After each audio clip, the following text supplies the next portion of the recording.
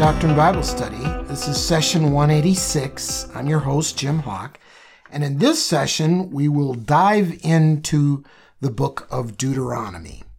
But I'm going to do this session in kind of a survey fashion. Why? Because this was, you'll recall from the last session, Deuteronomy is the second law, the second telling of the law. And so we've already gotten most of the concepts, most of the doctrines, when we studied Numbers, as well as, of course, Genesis, Exodus, and Numbers. So this is going over a lot of things that were already told. Why is it in here? Well, recall that all of the people who were under Moses' care died in the desert during their 40-year wanderings, except for Joshua and Caleb. At least all of the men did. And Moses, well, Moses ultimately dies before he reaches the promised land as well. So Moses has to instruct these, the new generation before they take the promised land. Okay. Now, we also covered last time that the book of Deuteronomy was thought to have been written centuries and centuries later, probably in the 600s BC, which would have been about maybe 600 years after the actual events. So recall that. Go back to the last session if you need a review of that. But we're just going to go through the text in kind of an outline form, if you will. Read it if you like, but realize that much of this is going to be a repetition of the concepts that we just saw in Numbers. He gives them a history lesson, which is Numbers, basically. So that's why I'm not saying open your Bible to Numbers chapter 1 or whatever. But it'd probably be a good idea to do that anyway, because I will point out some key things that are worth underlining as we go through. As I mentioned, we've got in Deuteronomy chapter 1, we've got, quote unquote, Moses telling about them leaving the Mount Sinai and the 12 scouts and threats of revolt and taking their unsuccessful invasion. All these things, again, are from Numbers. And so then we see them crossing northward into Edom and the Moabites and the Ammonites and all that sort of thing. And the defeat of Sihon, which is in chapter 2, verse 24 of Deuteronomy. If you like, you can write in your margins next to that, see Numbers chapter 21, verse 21 through 26. I'm not going to give you a lot of verses here because this is a class on doctrine, not on literature and not on history per se. And you've already had that in Numbers. Okay, but one thing that I think I should point out a couple of places here is that Moses keeps reminding this new generation who the real hero is.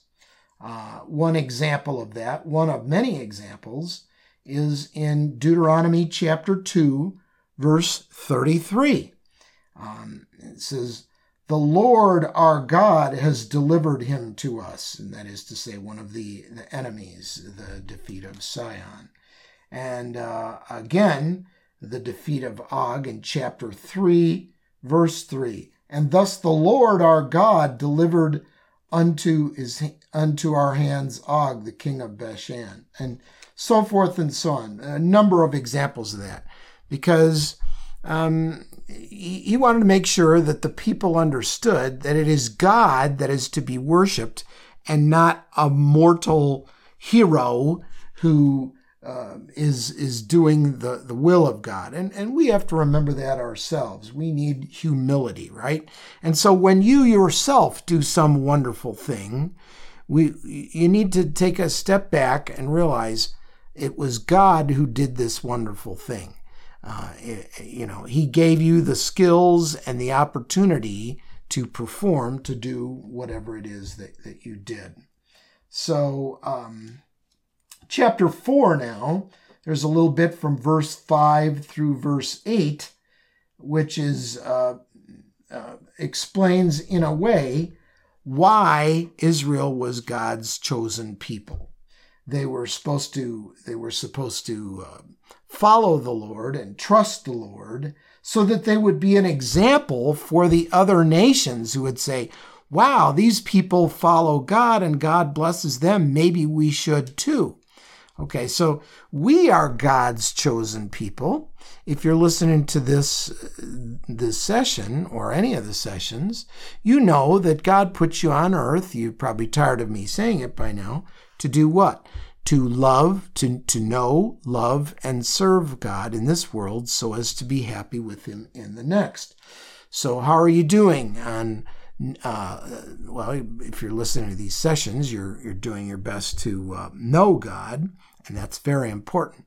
But loving God, of course, can't teach you to do that. And serving God, that's something that you do outside of these types of classes. So that's why they were. So if you ever hear a Jewish person say, oh, well, we're God's chosen people, you can at least think to yourself, yeah, they were chosen for what? They were chosen to tell the rest of the world about God. And sometimes they did well, and as we will see later on, sometimes they didn't do so well. Okay, and hence comes the new covenant. Okay, here's another command, if you will, to teach your children. And this would be worth underlining. It's in chapter 4, verse 9. I want you to underline this. The second part. Teach the faith to your children and to your children's children, so your grandchildren, right? Teach them that there was a day on which you stood before the Lord your God. Teach them the faith. A couple of thoughts on that.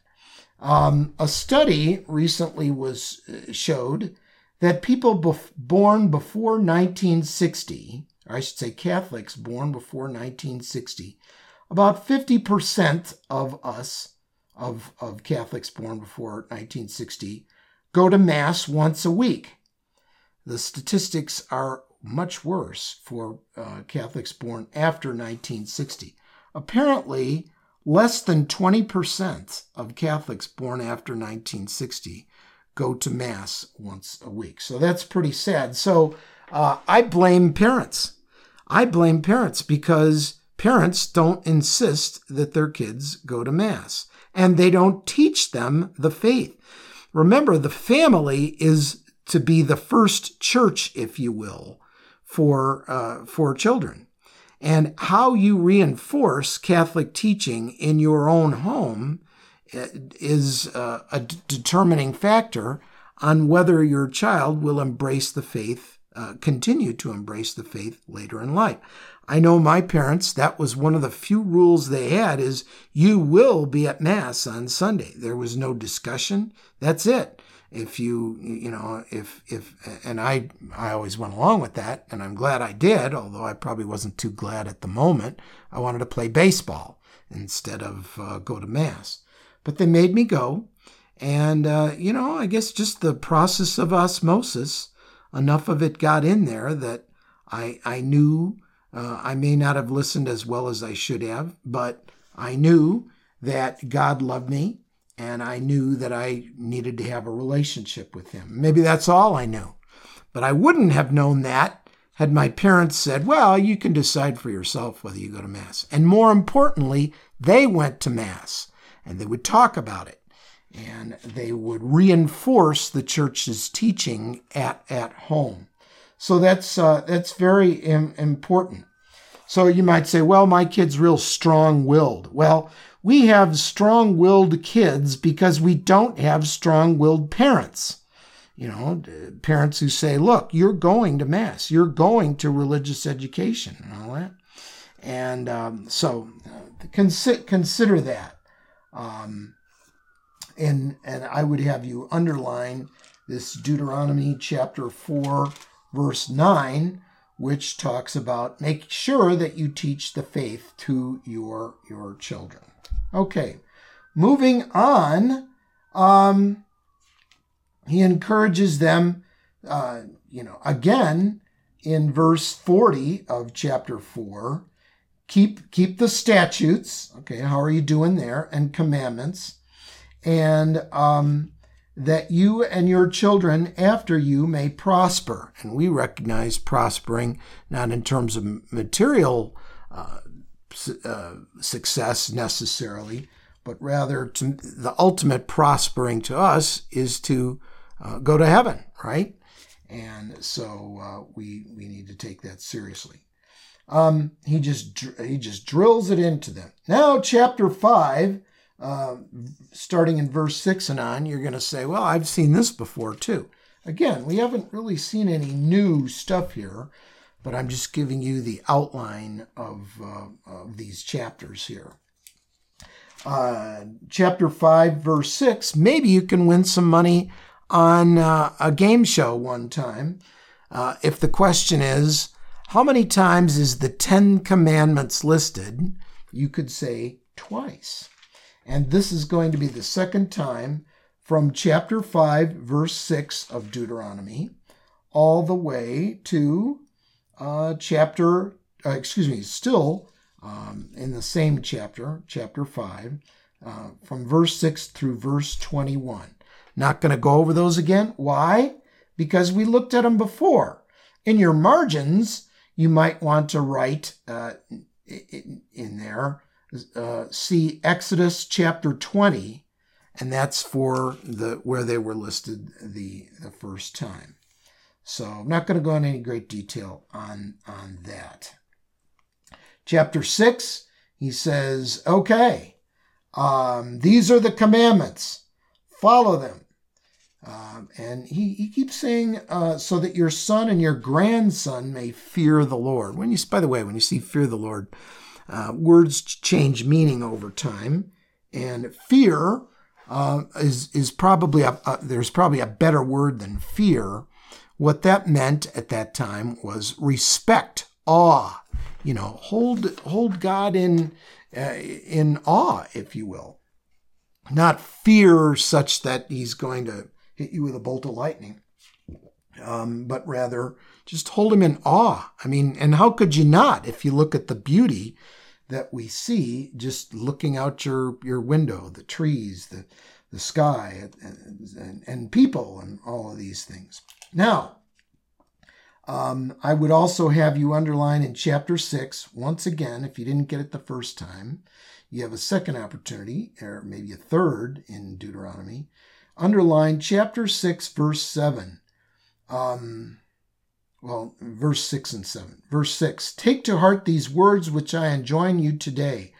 Drill them into your children. So, just think of multiple, if you're multiplication tables that you drill into your kids. What's 3 times 3? What's 4 times 4?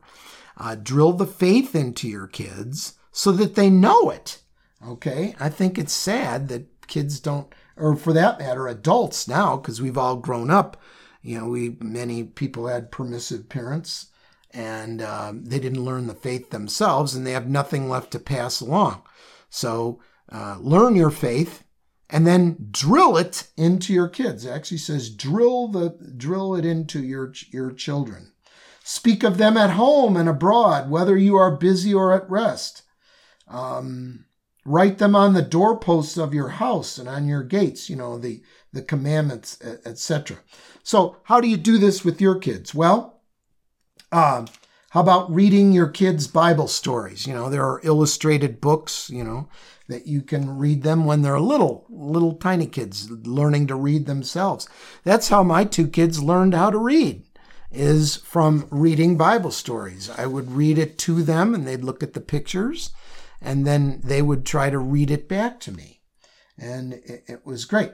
What about another thing, like have religious images in your house, pictures of Christ, statues of Christ, things like that. Kids will eventually ask about those things, and it's a teaching moment. What about the things you wear? Wear Christian jewelry, wear a cross, things of that nature. And so much of this is about teach your children. Now we're on to chapter 7, and he basically says, look, I don't want you to hang around those pagans, okay? And definitely don't take on their practices. In essence, he's saying, you are supposed to change the world. Don't let the world change you. He's very, very adamant about this. In chapter 7, verse 5, he says, tear down their altars, the altars of the pagans, smash their sacred pillars, chop down their sacred poles, which are basically phallic symbols, and destroy their idols by fire. And he says, you'll be blessed if you do that. And he closes that chapter in verse 26. He says, don't bring any abominable thing into your house, lest you be doomed with it. Loathe and abhor it utterly as a thing that is doomed. So that's not just idols, but don't bring anything into your house that's going to get in the way of your relationship with God. Now, just as a teaser in the moments that we have, we're on to chapter 8, and we're going to see a verse that Jesus uses, okay? Or I should say, Jesus' response to Satan. I want you to underline chapter 8, verse 3, where it says, supposedly Moses is telling his people in the Old Testament, not by bread alone does man live, but by every word that comes forth from the mouth of the Lord. Okay, so I want you to underline that. And then in your margins, write Matthew chapter 4, verse 4. That's Jesus' response to Satan when Satan told him, the temptation in the desert, when Satan told him to turn the stones to bread. So when somebody gives you a temptation, ideally, you ought to be familiar with Scripture so that you can find a Scripture that, that helps you avoid that temptation. Remember, when Jesus was confronted with these temptations from Satan, how did he respond each and every time to those three things? He answered with Scripture, okay? At least the last two, if not all three. I could be wrong. I could be wrong as to the first one. But anyway, he used Scripture, okay? And you can do that too. All right, you should. Doesn't mean you're going to convert Satan, but you can strengthen your own resolve. Okay. Chapter 9, last thing we'll talk about real quickly is, it's basically, he says, like in verse 5 of chapter 9, it's not because of your merits or the integrity of your heart that you are going in to take possession of this land, but the Lord your God is driving these nations out before you on account of their wickedness, so that's part of it, and in order to keep the promise which he made on oath to your fathers, Abraham, Isaac, and Jacob. So we need to remember when we're successful in things who we give credit to. And that's, of course, God. Let's go to the Lord in prayer. In the name of the Father, and the Son, and the Holy Spirit. Lord, we know that what we've covered here today is basically a repetition of what we saw in Numbers. But it's important for us to, in order to drill these concepts into our own minds, to continually study. We don't just read the Bible once and say, oh, okay, I've read it and put it away. It's there to guide us always, as is the Holy Spirit. So we thank you for your continued guidance through our continued use of Scripture and through the Holy Spirit who will direct our paths. And we thank you for any success that we've had. We realize it comes from you. In the name of the Father, and the Son, and the Holy Spirit, amen.